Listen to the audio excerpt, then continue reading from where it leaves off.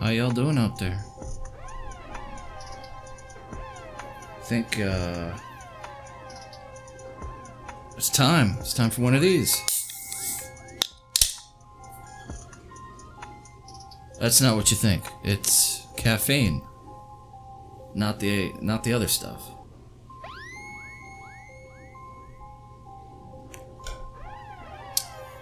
Probably just as bad for you, though. If that makes it any better.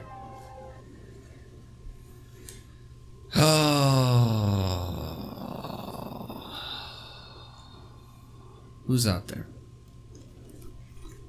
Anybody feel like getting a root canal with me tonight? Anybody else tired of the grind? Is anybody else tired of making way too little to pay for way too much? The conversations that I've been having with folks lately, conversations with people like Kamikaze, people like some of the folks that I work with, lately it's been turning to this, everything's getting more expensive. Everything is necessary, but not really. Like, you're expected to pay for it, but it's not really an adequate reason given for it. Like, the car insurance prices are absolutely ridiculous, and you can have the same car insurance company for decades. Like me, I've had the same car insurance company now, going on 12 years, and the premiums don't ever really go down, do they? There's always some other service fee or installment or something else you gotta pay for, and oh, by the way, it's different by state, too. Are you a male? Are you a female? How old are you? How good's your eyesight? Oh, should you even be behind the wheel, old man? And the banks know all of this. They know all of this all too well. They know all about your problems, financially speaking, because they're all up in your business. In one form, fashion, or another. They know more than the government does. I mean, you could make the argument they are the government. Give me control of a nation's wealth, and I care not who makes the laws. Little classroom homework for you, folks. Type it up on the scrying mirror and see what that comes up with. And because the banks know this, they prey on that. You get bombarded with these deals. Oh, only X% APR for the first 0 money down for 6 months, yeah. And then we'll get the rest of it. Because they know everybody's struggling. And they know to the degree to which you are struggling, you individually, not as a, I mean, as a whole, yeah, they've got a pretty good idea. These banks got a pretty good idea how much money's out there, who's got the money, what they're using that money for, and the digital currency is coming, folks.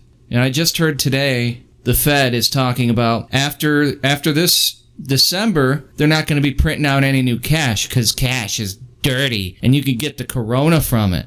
So they're not going to be printing any more cash. I guess the cash that's already out there is clean. I heard somebody make that comment. No, you know what's going to happen is when that money eventually circulates back to the bank's going to take it back, and they're either going to store it somewhere. We'll store it for cleaning. Or it's going to get burned because they don't want you to have cash. They don't want you to have coins. They don't want you to be able to physically hold your wealth, your blood, sweat, and tears. Because your value, your labor, the work that you do, you're not allowed to own that. You don't own you. You don't own your time. We own your time. The banks own your time. But they don't want you to know that. And the more invisible they can make your resources to you and to any outside observer, the better. Because that means they can take more of it away from you. And faster. Instant access for the government, the IRS, to your bank account records. What are you spending that money on? Maybe you were spending it on something you shouldn't have. Well, now you won't be able to, for one. And if you somehow figure out how to do it, two, they're going to find out. There's always this Faustian bargain just waiting in the wings. The first shot is free, kid. The first hit's free. Just today. I mean, I open up. It gets to the point with some of my email addresses where I can't even use them anymore. I had a conversation with somebody about making a new email address for the purposes of their business. And they looked at me like I was a friggin' space alien. Why would I do that? I'm not going to go through all that. What do you mean go through all that? What do you mean? How difficult exactly is it to set up a new email account? What, you gotta enter your name, and you're probably not gonna put your real name in there unless you're a fucking idiot. Or it's a business email. Couple things you gotta put in. You gotta make up a password. Oh, God, who has time for that? Google, can you please store all of my passwords for me? I will trust you not to share them with the NSA or the government. Like, they can't just get in there anyways. So the Fed's not gonna be printing money out after December.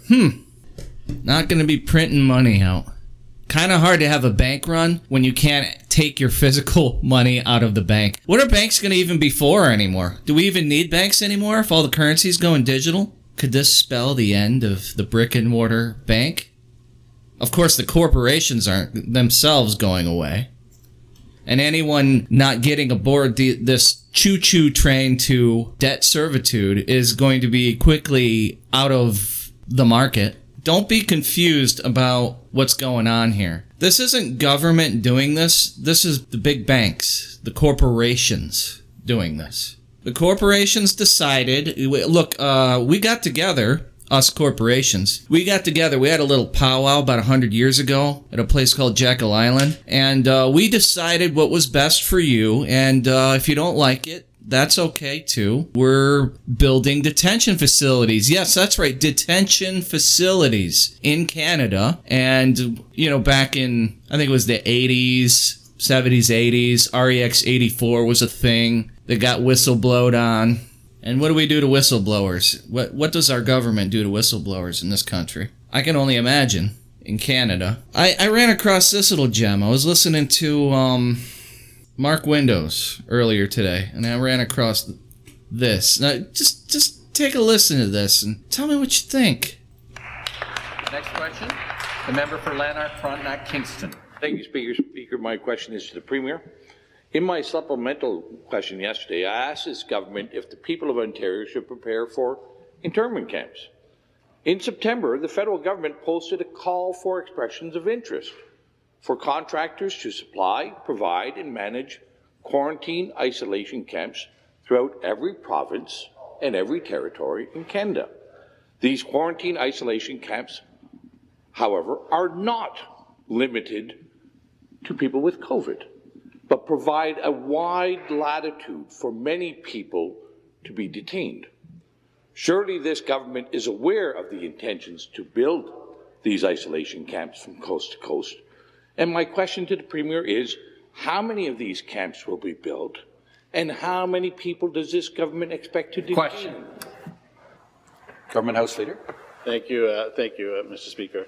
It is very true that when people leave the country and when they come back in, that the province is suggesting, and the federal government, in cooperation with the federal government, we are suggesting that people isolate themselves. That has been a practice that has been very successful, not only here in the province of Ontario, but across Canada. And we will, of course, be redoubling our efforts to make sure that the people of the province of Ontario remain safe, Mr. Speaker. So if the member is referring to the fact that that one of the public health policies is that when you return from a jurisdiction outside of the province of Ontario or from another country that you isolate yourself for 2 weeks, I would suggest that has been a good policy that has been working. In fact, this House has been doing the same thing since we came back.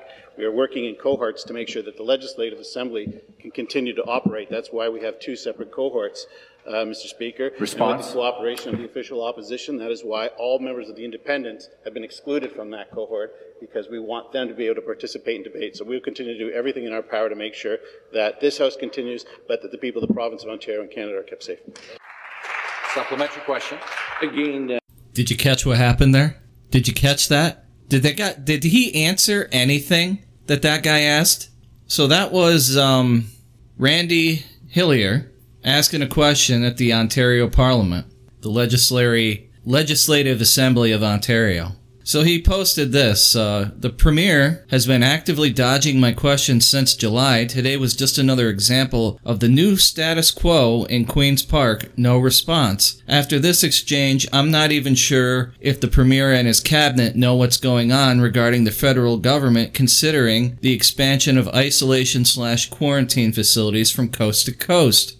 The language in the RFI is overly broad and ambiguous, and we ought to have clarification on the purpose of these isolation/quarantine facilities. I ask clear and precise questions about the federal government's tendering for isolation/quarantine camps in Ontario. Where will they be? How many will there be? And how many people will be housed in them?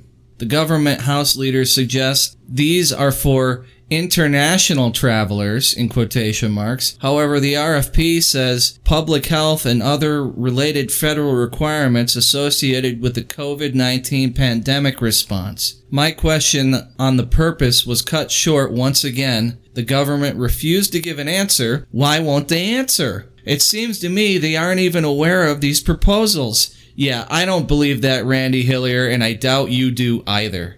Is ignorance a defense for I was going to say political hacks, but let's be nice.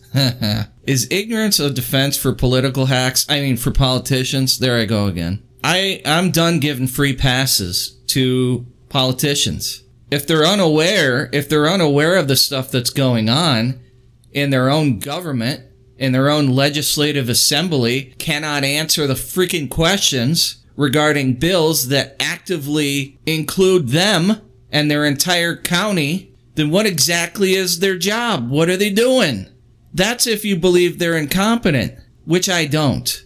What I'm thinking is going on here is they were instructed not to answer questions pertaining to that. Specifically not to answer questions pertaining to that, which is why this guy mealy-mouthed his way around the answer. It wasn't even an answer. It had nothing to do with what he asked. It goes on, too. Let me play this last minute here. In September, the federal government posted a call for expression. Our power to make sure that this House continues, but that the people of the province of Ontario and Canada are kept safe. Supplementary question. Again, back to the Premier.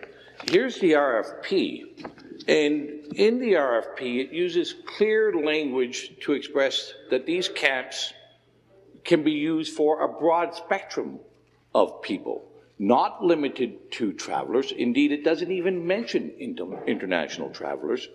It's just a broad latitude of people. And I'll send over the copy of the RFP after. So your government must be in negotiations and aware of these plans to potentially detain and isolate citizens and residents of our country and our province. So, Speaker, to the Premier, where will these camps be built? How many people will be detained?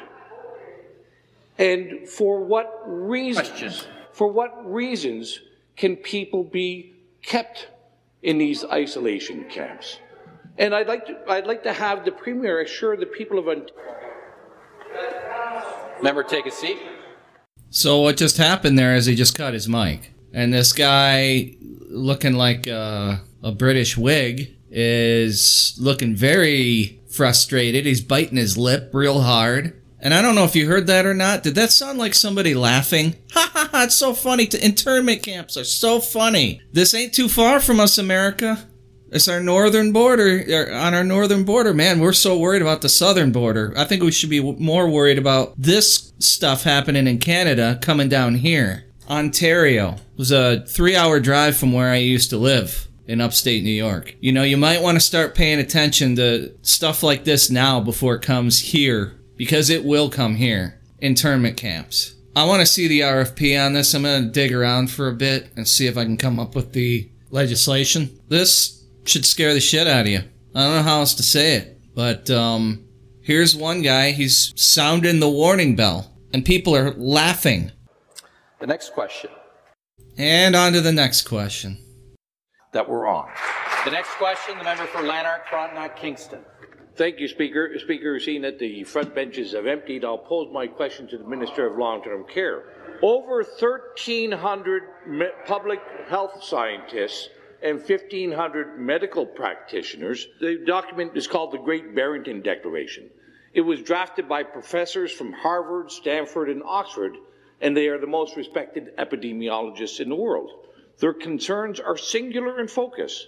The prevailing COVID policies are having damaging physical and mental impacts on the public.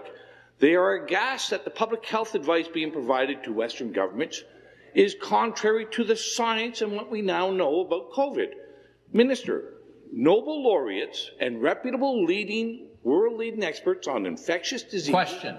are telling governments what you're doing is causing more harm than good. Will you heed their advice and endorse the Great Barrington Declaration as I have? And thanks to the member opposite for the question. As a physician for many, many years and studying science and evidence, it's very clear that there are always differences of opinion. And those differences of opinion have to be carefully considered and thought out. And our government, my Ministry of Long-Term Care, we have been working with the science and the evidence of experts, many experts, hundreds of experts, and the Chief Medical Officer of Health being one of them. There is many areas of evidence that must be weighed and understood, not only at a macro level, but a micro level. So there are many considerations being given, and all of this evidence is emerging. At the beginning of COVID, there was very little information available. Now there is more than most people could ever manage to get through. Response? So the essential caregiver piece, I want to make sure that I repeat this, that our essential caregivers are back into the homes. They are there providing support, the mental well-being of our long-term. Supplementary question. Did you see that? Did you see that? They won't answer his questions. They can't answer his questions. This is what happens when you get a government of, by, and for the oligarchs. We're just going to pretend like whatever you just said, you didn't say it, and I'm going to answer the question that I made up in my own head, and pretend like that's the question you asked me. This is a evil combo 1-2 punch of gaslighting and stovepiping all at the same time. Absolutely incredible, mind-bending mind control techniques. You don't exist, Hellier. You don't exist. Why do you even show up? We don't even see you right now. See the lady that's behind you at the 2-minute and 34-second mark? She's not looking at you. She's looking through you because you don't exist. You're a ghost. We're just going to pretend like you don't exist, and therefore you don't. Just like the people asking questions. Yeah, they shouldn't have done that. Now they don't exist either. I do thank the Minister for her response. However, these preeminent experts have stated... However, I do thank the Minister for her response. However, it had nothing to do with the question that I just asked. Like, at all. Government policies are resulting in lower childhood vaccination rates, worsening cardiovascular disease outcomes, fewer cancer screenings, and the erosion of mental health. They state that the current lockdown policies are devastating our short and long-term public health.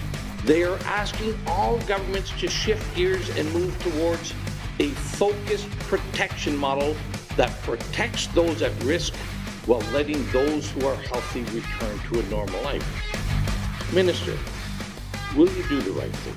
Follow the advice being given by the most preeminent world leaders in this field? Or should the people of Ontario prepare themselves for further lockdowns, more bankruptcies, further medical delays, and now we see forced isolation in detention camps on the horizon? I reject much of the premise of that question, but I want to reinforce the concept of hope. I'd like to reinforce the official narrative.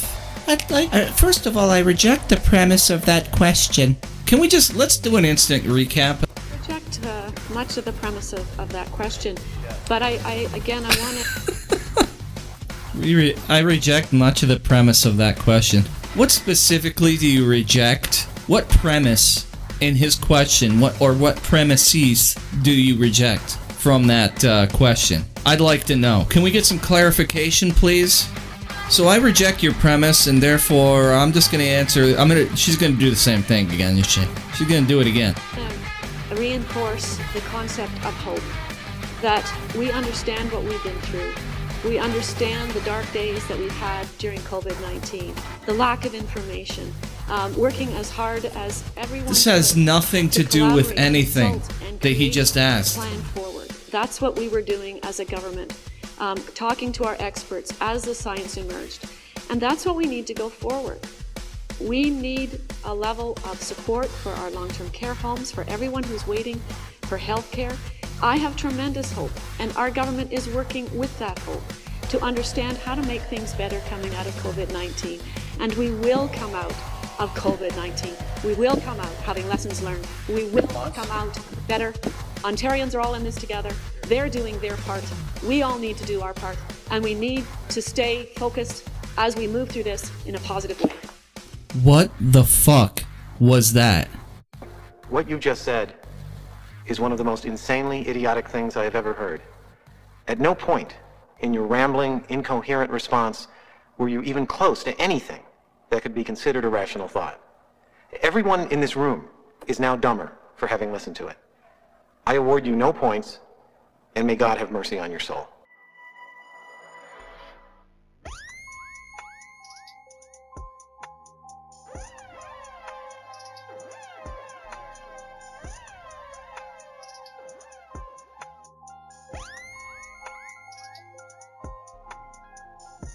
New cases of COVID-19 are surging in several provinces across the country. In Ontario, Premier Doug Ford says the rise of cases there is a cause for concern, but he did stress that there are many steps of action in place to handle the expected second wave. They're a cause for concern for all of us. Let me be crystal clear. Every option is on the table. We will take every step necessary, including further shutdowns. In the second wave of COVID-19, it's a scenario that we have been preparing for all summer long. And today, we're in much better shape. When it comes to testing, we have dozens of companies in Ontario manufacturing PPE. We have invested billions of dollars to expand capacity in our healthcare system. We have not been waiting for things to get worse before we take action. We've been working around the clock for months, getting ready for the second wave. And that's why we return to the House today. Whenever the modelers come in, they give a worst case scenario and a best case scenario. Generally, the reality is somewhere in the middle. I've never seen a model of the diseases that I've dealt with, which the worst case scenario actually came out. They always overshoot. Looking at what we're seeing now, you know, I would say between 100 and 200,000 cases, but I don't want to be held to that because excuse me, deaths. I mean, we're going to have millions of cases, but I just don't think that we really need to make a projection. Currently, right now, outside of Queen's Park, where you're located, there is a protest with about 100 folks who are calling for the end of the lockdown here in this province and across this country. What message do you have to people who are not taking this seriously, but also who could be not adhering to social and physical distancing protocols? Well, that's a great question. You know, when I looked out the window and we see these people that are absolutely irresponsible. It's reckless to do what they're doing. And personally, I think it's selfish. We have healthcare workers down the street at these hospitals working around the clock to protect the community. 99.9% of the people in this province are working. This is Canadian Premier Doug Ford, and, you know, I find it interesting on his front right pocket, he's got a military-style unit badge with a picture of the Trinity knot. Nothing esoteric going on there, I'm sure. Crypt Keeper-looking guy on his left-hand side that wearing some kind of expensive Mr. Burns suit. By the way, none of these four individuals shown in this video are wearing a mask, nor are they socially distanced. Just to give you an idea of the level of hypocrisy that is consistent throughout all of these public announcements. Together, side by side, that's the reason we were able to see a flattening of the curve.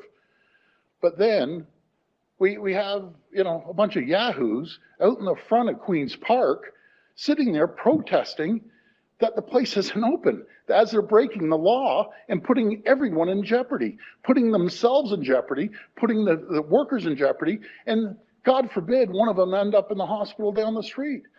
You know, we're better than this. We're better than this as a people, as a province. We've proved it. And, you know, then you have these people that want to protest. Hey, I understand that people want to get out there. How dare you protest our lockdown measures, destroying your life? We've come such a long way that we protect the health and the well-being of every single person in this province. And there's no one that wants to open up the economy more than I do and everyone else, but we're going to do it responsibly. We're going to do it through the guidance of our Chief Medical Officer of Health and consultation with municipalities, consultation with our health team. Consultation with the Rothschilds and the Bilderbergs. We have these people that want to... Ugh, I can't do any more of that. So, getting back to this Hillier speech in the Parliament there. I call them the Parliament because that's what they act like. They act like the British Parliament. So, here's an article out of LifeSiteNews.com. Article's titled, Politician Raises Alarm Over Trudeau's Government's Plan to Build COVID Quarantine/Isolation Camps. Now, I'm going to skip down a little bit because the videos that I played earlier already covered a lot of this. So I'm going to pick up here about the midway point of the article. The expansion of isolation/quarantine camps in Canada is something of concern, and the Ontario government must know about it, so why won't they tell the people of Ontario? Hillier said. The Government of Canada, GOC, Government of Canada backwards is COG. Interesting. Government of Canada is currently soliciting feedback and information from industry service providers for additional federal quarantine/isolation sites, which if built, what do you mean if built? They're already built. Which if built could be used for other requirements, in quotation marks, besides only for COVID-19 imposed quarantines. The solicitation for feedback is listed on the GOC's buyandsell.gc.ca website as a tender notice letter of interest, LOI, and request for letter of information, RFI, for federal quarantine/isolation sites. Let's see if that's still up. Let's do a little bit of on-air research, shall we? Because this won't be bad for radio. Yep, still up. Status, active, days until closing, 1 week and 19 hours. Publication date, 2020-09-17. Service providers for federal quarantine/isolation sites.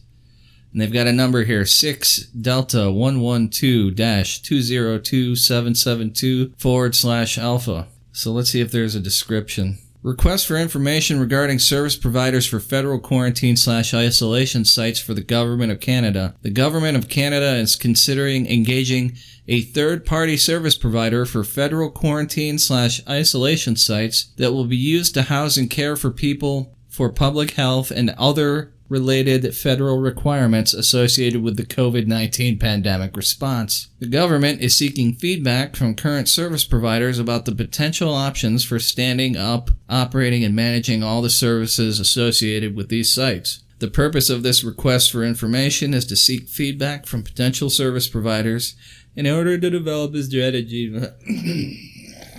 There's some PDFs here attached as well.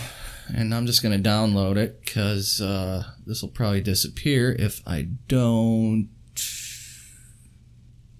So there's some questions attached to this. Question number 5 is interesting. Does Canada have a count on how many sites there are in total and the sizes/type of sites needed, i.e. mobile or stationary? Public Health Agency Canada, PHAC, is currently managing 11 designated quarantine sites in 9 cities across Canada, with capacity to lodge up to 1,600 travelers in Annex C of the RFI potential future DQS locations near high-volume ports of entry are listed. Doesn't that seem pretty low? So does that mean that each facility can hold 1,600? Because I'm thinking that's what they mean. Upwards of 20,000. I mean, this still seems like a low ball. They are currently managing, there's the operative word, currently managing 11 designated quarantine sites. So perhaps they're planning on making more. Isn't that something, folks? The RFI and LOI lists as an end user for the services of the Public Health Agency of Canada, with Public Works and Government Services Canada listed as the entity looking to procure the isolation sites. A closing date of October 19th is listed.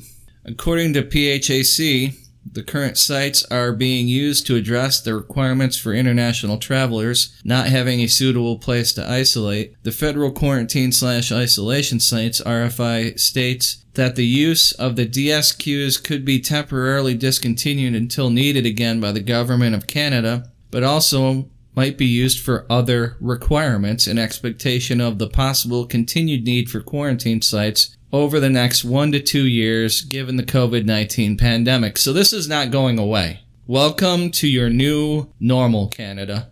And first they had to take your guns away with a false flag incident, like they did to the Aussies. They're coming for America next. You hear that? You hear that? They're at the door for the gun buyback. You know, I thought I'd be a bit of a smartass tonight and title the show The Official Narrative Defense League. It was going to be a whole thing. I was just going to deadpan, read a bunch of the stuff that I typically talk about, but instead of saying, hey, this is what they're doing, I'll be like, that's a bunch of tinfoil crackpot stuff. But I thought it'd get kind of old real fast, because it's all old, isn't it? It's all old. Everything that I just played, it's not news to you. Did any of this shock you? Oh man, I can't believe Canada's government is a fascist regime. I can't believe it.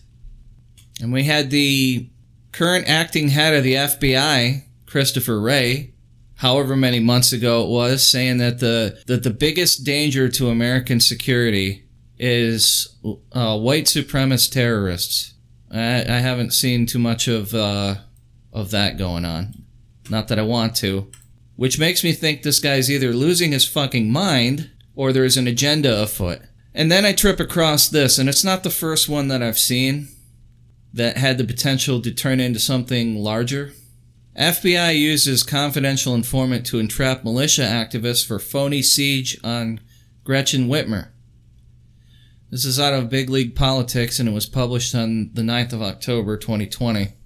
Instead of actually investigating Russiagate players for the biggest political scandal in U.S. history, the FBI is busy staging fake terror plots to entrap and ensnare unsuspecting militia activists. According to the core affidavit, 6 individuals in Michigan considered conducting a citizen's arrest on Governor Gretchen Whitmer for her intolerable actions against the Constitution to wreck the economy and shut down the state illegally. The deep state spooks are attempting to paint these actions as some sort of terrorist plot. So let me just stop and say this. First of all, the militia guys out there, if you don't know this by now, if you haven't learned this lesson from Waco, Ruby Ridge, the Bundy Ranch, Malheur Wildlife Refuge, there's always plants, and the feds are always trying to weasel their way into any organized anything. Basically. But especially the militias. Because there's some powerful folks with a lot of money and folks embedded in our government that do not like people to have, they don't want you to have the means to protect yourself with. They want to provide you with the only safety available. They want a monopoly on violence so they can always use it against you. But they damn sure don't want you to be able to defend yourself, or in the event of 1776 happening again, for you to do it to them. So this is, you should have known better. By the way, if these militia folks were indeed intending a citizen's arrest on Governor Gretchen Whitmer, and they were stopped by the FBI, is the FBI guilty of obstructing justice? Uh-oh. Uh-oh. I think we've got a case for the Supreme Court here. Never gonna happen.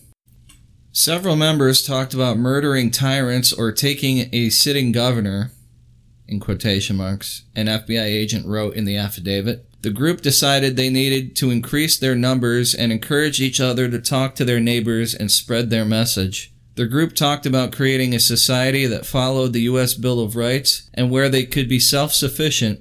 An FBI agent wrote about the motives of the men whose lives the feds intended to destroy to help Democrats. Left-wing journalist Michael Tracy noted that this case has all the makings of another federal ruse to dupe the public. Federal ruse to dupe the public. FBI pulls entrapment schemes constantly with a wide range of targets, from mentally unstable, quotation marks, radical Muslim teenagers to purported right-wing militia groups. You may want to familiarize yourself with these tactics, Michael Tracy, October 8th, 2020. The Detroit News noted that those present included an FBI confidential source who recorded the meetings. This is why you always have people shake their pockets out of all electronic devices before your militia meetings, folks. Come on. Come on. Haven't you watched a Bond movie? And that the source has been paid $8,600. Well, boy, howdy, am I in the wrong career field. The anonymous coward took 30 pieces of silver to commit this frame job on behalf of the federal jackboots. Yep. Michigan State Police Colonel Joe Jasper confirmed that state law enforcement is fully on board with the FBI's war against Second Amendment supporters. But it does send a very vivid reminder that while we may be in a period of discourse, possibly even divisiveness, really possibly, and fighting across the nation, law enforcement stands united, Jasper said.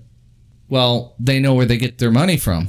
Of course they're going to stand united. They're going to stand united until the paycheck stops coming in. 6 men have been hit with federal charges. They have been identified as Ty Garbin, Adam Fox, Barry Croft, Caleb Franks, Daniel Harris, and Brandon Caserta. Michigan Attorney General Dana Nessel is expected to announce more charges against activists in the days to come as the Democrat administration exploits this fake sting to target their political opponents. Big League Politics reported earlier this year on how the fake news media and veteran deep state criminals were bragging publicly about their intentions to ensnare white patriotic Americans in these sort of promulgated terror stings to deprive them of their life, liberty, and pursuit of happiness. MSNBC host Katie Tur recently interviewed former FBI Assistant Director for Counterintelligence Frank, and I'm going to fuck this name up, Figliuzzi? In a segment in which the two seemingly endorsed creating false flag scenarios to radicalize extremists and entrap them in false flag operations. I'm going to start leaving some words out here, folks, and you'll figure out why. You figure out why. When you're looking at ISIS or you're looking at radical Islamic terrorism, I've covered a number of stories where the FBI would track young kids or young men, and they would talk to them online and say, you know, here's how to build a bomb, or here's where you get bomb-making material. And they tracked that person as that person radicalized, and then arrested them before they could do anything bad, Tur explained. Why is the same not being done for extremists? Or is the same being done and we just don't know about it? She asked Figliuzzi. I'm just going to keep calling him Figliuzzi because I can't pronounce his name and it's funny. And it means something else.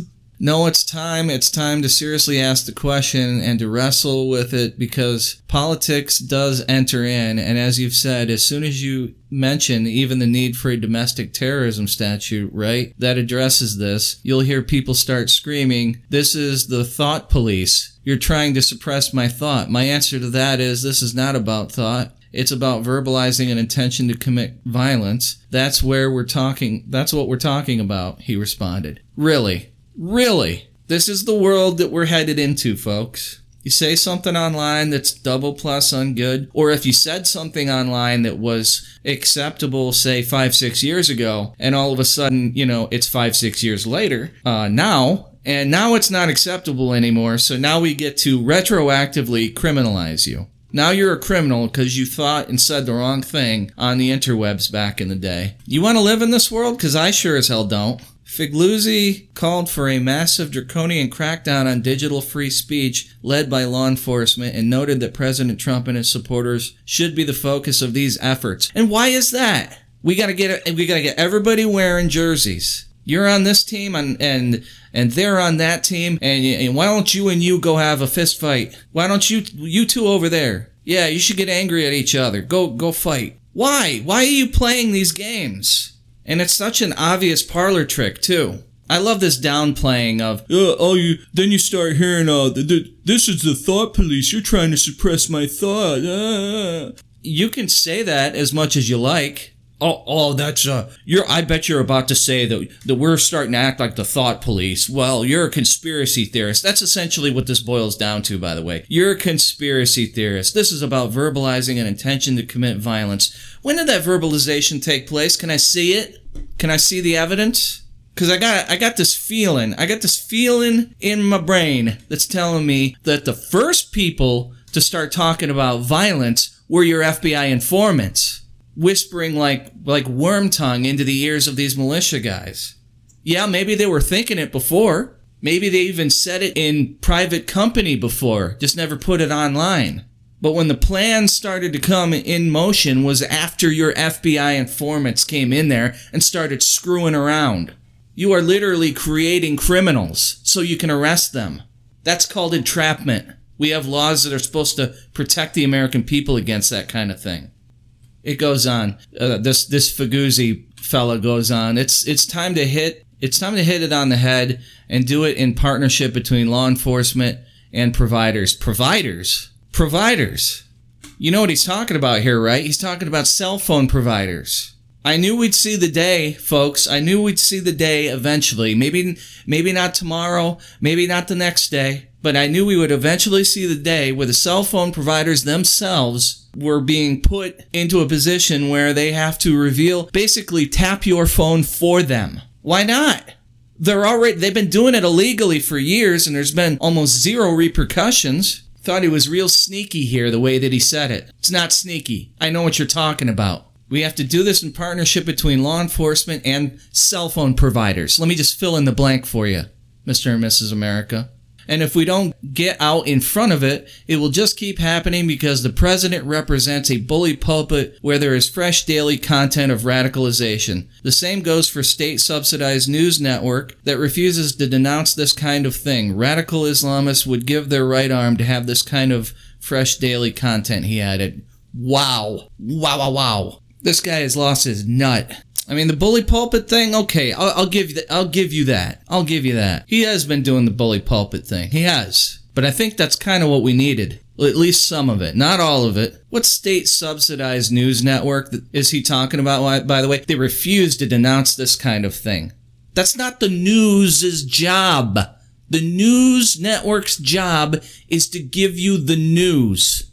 Not their opinions, not their morality lessons. The news. Just the facts, ma'am. Just the facts. Wouldn't that be nice? If you could watch the news and just get the facts? And then you could make up your own mind. Instead of having your opinions being fed to you. This is your opinion now. Here you go. This is your opinion.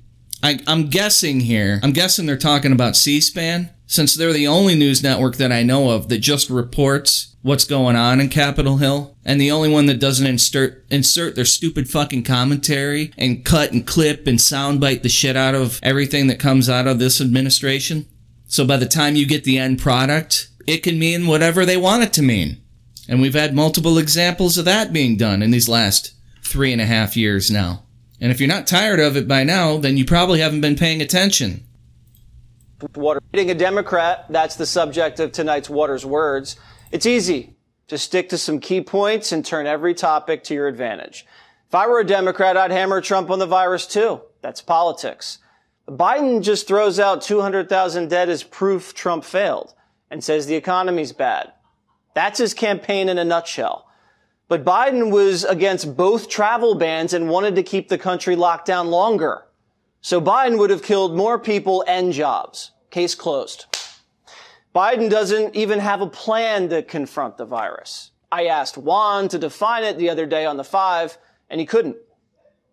You guys say, oh, but he did so well because he got in this nasty little dig about, plagiarism because the Biden plan is the same as the president's plan. Well, it's not. What's different? It's not.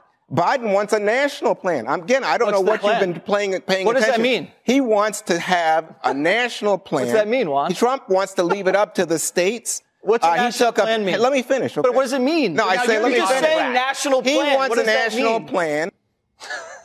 Everything Biden says he'd do, Trump already did it. Now, if he drops the death toll on you, we can play that nasty game all day. The CDC says over 200,000 Americans OD'd on opioids under Obama Biden. Dead. They didn't lift a finger to fight fentanyl flying in from China. Yeah, it was way more than that, buddy. Way more than that. Of course, maybe you're just talking about in America. Okay, maybe I can give you that one. Pretty sure it's more than that in America too, but okay, whatever. They didn't lift a finger to fight fentanyl flying in from China. The IG says 300,000 veterans died under Obama Biden, waiting in lines at VA hospitals. The Obama-Biden VA doled out bonuses to managers who kept sick vets on secret wait lines. That's ugly stuff. And when Biden says Trump downplayed the virus, throw Fauci in his face. Democrats love Fauci. Fauci told Americans the virus was low risk to go about their lives. Same exact thing Trump said. Because it Fauci is. and Trump on the same page. They didn't want to panic the people. And when Biden says Trump blew it on the virus, throw Fauci right back in his face again. Fauci said the Trump team took early action and did an excellent job. You can't argue with Fauci, right? And Biden's always barking about Trump crowds and no social distancing. But when Democrats flooded the streets arm in arm all summer rioting over police, Biden didn't care. Biden backed the mob. Biden's moaning about Trump not wearing a mask, but Biden just wears his as a prop. Look at him here, talking to people close up. No mask. When Democrats think the cameras are off, no mask. Here's Governor Cuomo. No mask. Here's Dianne Feinstein. No mask. Here's Pelosi in the beauty salon. Here's CNN reporter Caitlin Collins, who's always mask-shaming people. Watch her rip the mask off when she thinks the cameras are off. Every time Democrats blame Trump for the virus, they're giving the Chinese communists a free pass. Biden wanted to keep the economy locked down longer. Schools and sports locked down longer. Biden would have killed this country. Oh, man, Biden. It's all Biden's fault. Biden. No, the lockdown happened under the Trump administration. The economy was ruined by the lockdowns under the Trump administration. Do you understand you're in an abusive relationship with your government, Mr. and Mrs. America?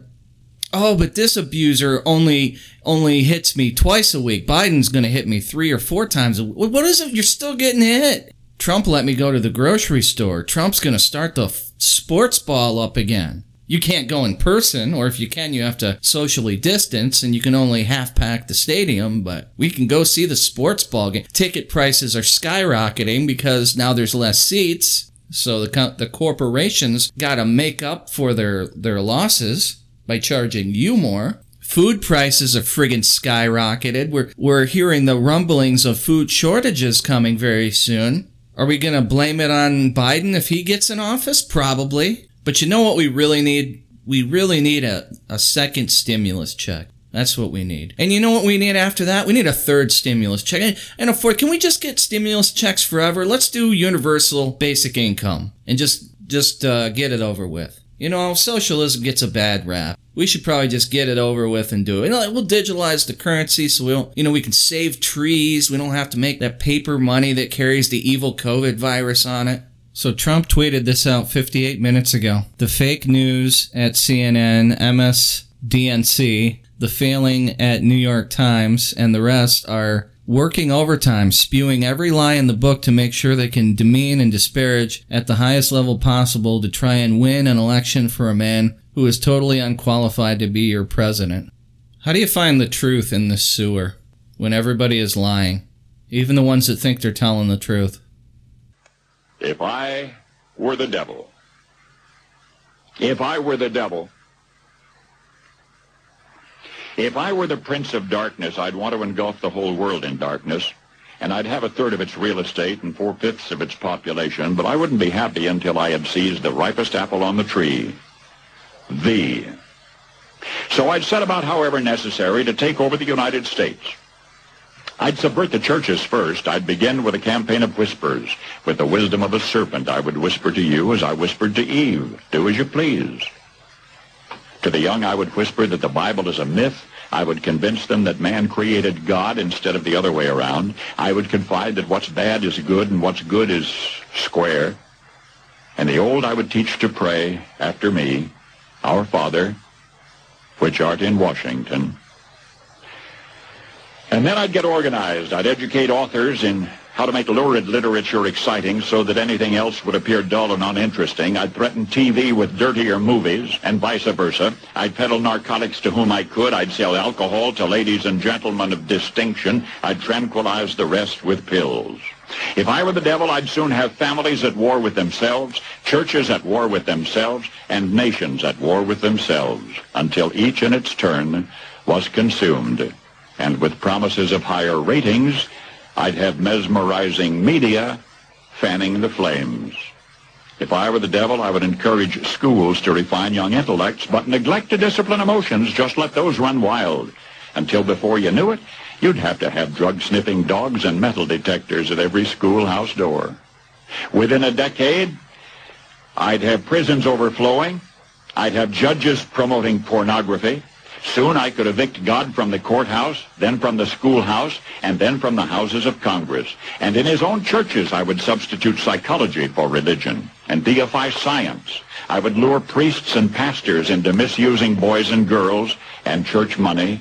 If I were the devil, I'd make the symbol of Easter an egg and the symbol of Christmas a bottle. If I were the devil, I'd take from those who have and give to those who wanted until I had killed the incentive of the ambitious. And what'll you bet? I couldn't get whole states to promote gambling as the way to get rich. I would caution against extremes in hard work, in patriotism, in moral conduct. I would convince the young that marriage is old-fashioned, that swinging is more fun, that what you see on TV is the way to be. And thus I could undress you in public, and I could lure you into bed with diseases for which there is no cure. In other words, if I were the devil, I'd just keep right on doing what he's doing. Paul Harvey, good day. So, Robert Wheeler, via The Organic Prepper, had this article out yesterday, October 10th, 2020. Weekly COVID tests could offer passport to freedom. Those who have watched the police state grow over decades have known that as the UK goes, so does the rest of the Western world. Unfortunately, the UK population, the testing grounds for intrusive and totalitarian policies that will be implemented in the rest of Western Europe and, after that, the United States. Many researchers warned about early on, when COVID hysteria was reaching fever pitch, that the threat of a pandemic would be used to usher in methods of control the world has scarcely seen. Contact tracing, lockdowns, mandatory masks, and now COVID passports. Everyone who warned us of what was coming was labeled conspiracy theorists by media, government officials, and hysterical citizens. Now contact tracing is in full effect. Lockdowns have been going on for months. Mandatory masks, and now COVID passports. All of these things were announced and unveiled by the same media outlets and government officials that denied the very possibility of their existence only a few months ago.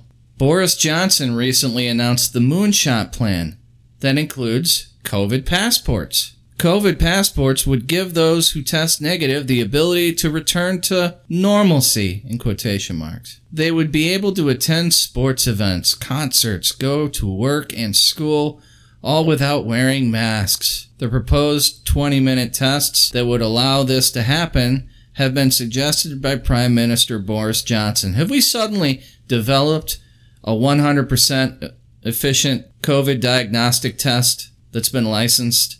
Is that a thing now? And we can do it in 20 minutes. None of that silly waiting for labs to produce results. Maybe they got Theranos, Prime Biotech stuff. Many people say these rapid, cheap tests are still in development process and have not been approved. The likelihood of false positives and negatives would do nothing but create confusion and chaos. The entire process of developing these tests would require testing technology that does not yet exist. In an article written by Tom Shearsmith for The Industry, Prime Minister Boris Johnson has suggested in today's live broadcast coronavirus press conference that the UK may regain a sense of normality by possibly introducing 20-minute testing to offer the equivalent of a COVID-19 passport. He shall cause a mark to be put upon their hand or their head. He shall cause a mark. Did I say that out loud or did I think it? During the conference, Johnson confirmed that from Monday, a rule of 6 will be introduced in England, meaning people should not meet up in groups of more than 6. He says this measure replaces current guidance. People only need to remember the rule of 6. He says that 2 households cannot meet socially if they make a group bigger than 6. Plans to pilot larger audiences in stadiums and to allow conferences to go ahead from October will be put on hold for review. Oh boy. Regarding a potential COVID-19 passport, Johnson said, in the near future, we want to start using testing to identify people who are negative, who don't have coronavirus, who are not infectious, so we can allow them to behave in a more normal way in the knowledge that they can't infect anyone else with the virus. The virus that has a 99.9% survival rate. This could allow office workers who test negative in the morning to be able to work how they did before the pandemic, or allow people to attend venues for entertainment, for example. Yeah, that's how they're going to sell this initially. But here's the thing. This doesn't stop corporations that say you go and shop at, like a Walmart or a Costco. I don't know what the equivalent over in Jolly Old is, but from them requiring customers to wear the masks or their employees to wear the masks. So that's the selling point, and by the way, you're not even going to get that promise fulfilled. What this is doing, what they are doing here, is they want to increase testing. And the reason why they want to increase testing, and the reason why they don't give a shit about false positives or negatives, is because both will play out in their favor. Ironically, Turkey's Anadolu Agency has a complete transcript of Johnson's comments. Anadolu reports, so maybe look that up later. Up to now, we have used testing primarily to identify people who are positive so we can isolate them from the community and protect high-risk groups. And that will continue to be our priority. We are working hard to increase our testing capacity to 500,000 tests a day by the end of October, Johnson said. But in the near future, we want to start using testing to identify people who are negative, who don't have coronavirus, and who are not infectious, so we can allow them to behave in a more normal way in the knowledge that this is repeating itself. Okay, I think we're done. So, let me go down here a little bit. Do you see where this is going? We are actually witnessing a vaccine passport scheme, not an immunity scheme. We don't know enough about immunity, means having COVID will not be enough to allow someone their passport to freedom, as The Guardian has described it. However, the holy grail of vaccines will never be in question, and we can offer a passport based upon proof of your vaccination. Predictably, this vaccine passport will extend to every other vaccine currently mandated by the governments of the quotation marks free world upon its subjects. OnFido claims that its new COVID passport could be the linchpin of the new normality. The Guardian describes the scheme as follows. Their solution would embed OnFido technology within another organization's app to establish someone's identity. So this is going to be your new papers, please. The person would be asked to take a selfie and an image of their government-issued identification card, such as a passport or driver's license. The technology can determine whether the person's face matches their ID and also if the ID is genuine. This creates a digital identity. They are then tested for coronavirus under a system endorsed by the government, and the result is stored by another provider. In the UK, this would most likely be the NHS. When the person goes to their workplace, they open the app, take a photo of their face that unlocks a QR code. That QR code would be scanned. Does this sound like freedom to you folks? Does this sound like freedom? Does it sound anything even remotely like it? That QR code would be scanned by the reception using simple camera technology on their system. They would see the test result and a photo of the employee's face for a short time, allowing them to visually determine the identity of the person in front of them. The only technology a business would need to make this work would be a camera to take an image of the QR code as they arrived. No information about someone's name, date of birth, address would be visible to the person on reception, only that they are fit to go into work. A government source said a form of certification system is still on the table and being considered, and that conversations around this concept fall under the government's track and trace plans. The list of OnFido investors includes Microsoft. Of course it does. Right now, digital identity experts say they are only in the discovery phase of a plan that would be tailored in the needs of the UK government. Of course, if you believe that, I have some oceanfront property to sell you in Arizona. Those plans have been in place for decades. All the UK government needed was the proper excuse to implement them. Brandon Tuberville, Alan Watt, David Icke, and many others have been warning about this coming plan for years and years. One such article by Tuberville, entitled Social Media, Universal Basic Income, and Cashless Society, How China's Social Credit System is Coming to America, describes how it is coming to the West. I'm sorry, this is worded wrong. I highly encourage you to read that article and access the work of the researchers and journalists I mentioned above. I don't know. Maybe it's too late. I mean, I've been ringing this particular bell for going on 6 years now. It seems like nobody's listening. And the folks that are listening are like me. They've known about this for years, and we just don't know what to do about it anymore. There is going to be a come to Jesus moment very soon. And I'm not talking about the rapture. I'm talking about some very hard, life-changing things. Coronavirus in and of itself should have been, really, the lockdown measures that followed, but the economic repercussions that are going to be felt when the soft safety blankie of the U.S. government kind of padding out people's pocketbooks right now, it turns to not be enough. When there's another run on the shelves at your local grocery stores and you can't wipe your ass with anything, maybe then folks will wake up. I don't know. I don't know what it's going to take. COVID internment camps here in America? What do you think those little tent cities that were popping up around the hospitals were all about? Do you think maybe that was a drill, a preparation drill? I'm just thinking back to old Alex Jones stuff, talking about how Walmart was in conjunction with FEMA working on FEMA detention facilities. I mean, this is almost a decade-old material, but something to consider. These grocery stores are starting to resemble hardened military bunkers. Why is that? Why do you need to tornado-proof your Walmart? Why do you need to put anti-ramming blockades all over the parking lots and in front of your store? Oh, well, that's to stop, the psychos that try to run people over. Well, okay, or maybe somebody's drunk driving, trying to get some dustios, and they're on a bender. All plausible, excellent, plausibly deniable reasons to fortify your store like it's a military installation. All right, folks, last article of the evening, and then I have to sign off. Bank of Japan joins Fed and ECB in preparing rollout of digital currency. This is out of Zero Hedge, published yesterday, October 10th, 2020.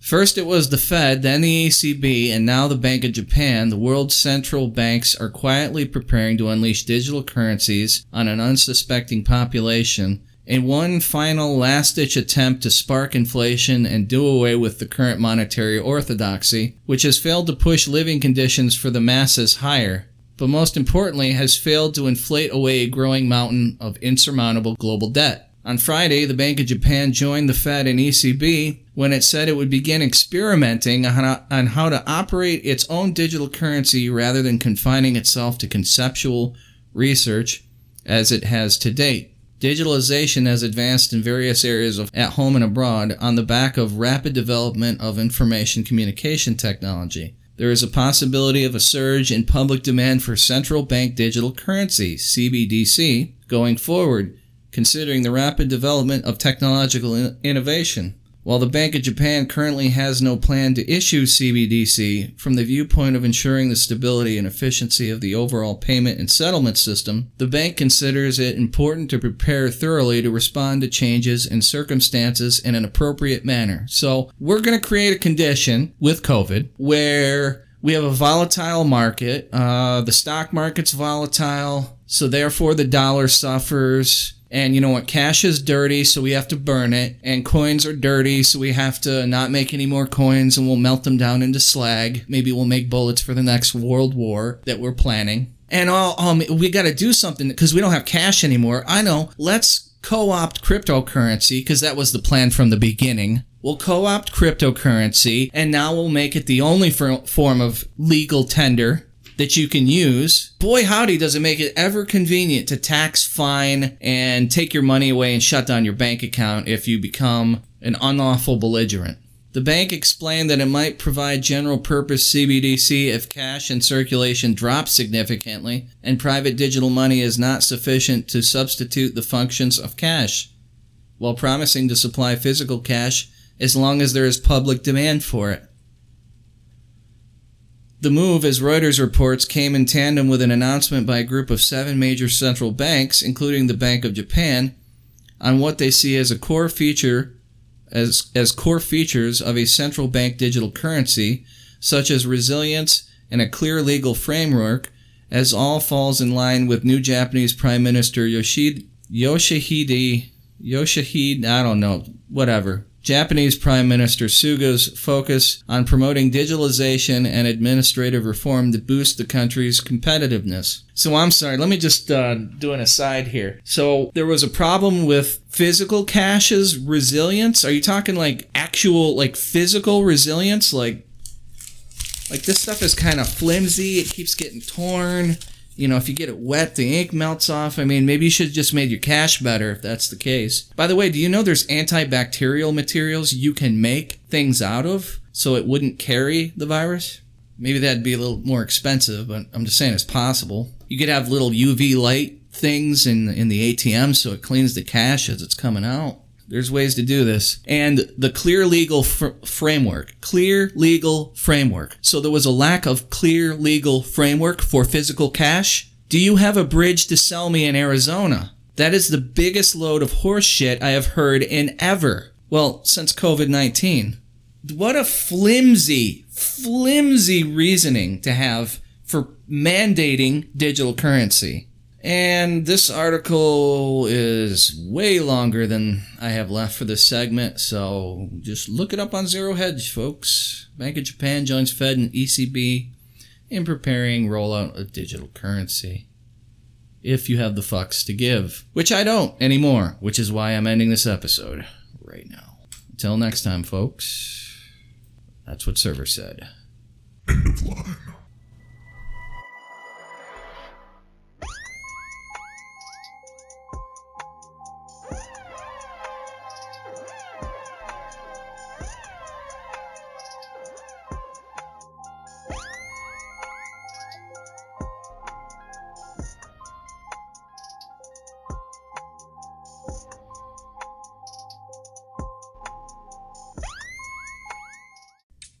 Hello ladies and gentlemen, Invisible Star here. Just a quick note, support for this network and for CTCJ on Airtime Pro comes from listeners like you. Consider clicking on the support button and make a monthly donation.